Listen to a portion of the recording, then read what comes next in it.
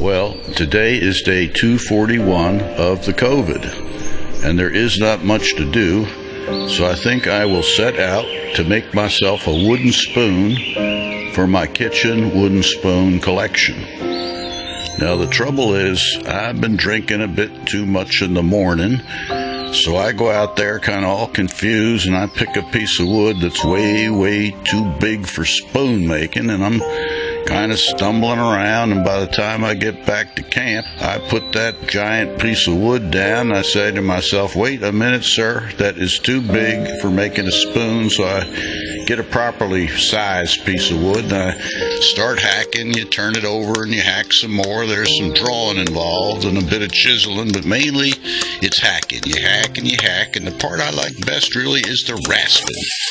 And so you rasp, and then you get a tree saw, cut the end off, and take some sandpaper very carefully and whistle while you work. And when you're done, I had a brand new spoon for my spoon collection. Well, tomorrow, let's see, I guess it'll be day 242 of the COVID, and I don't know, maybe I'll clean my pants or something. Yeah, I'll clean my pants.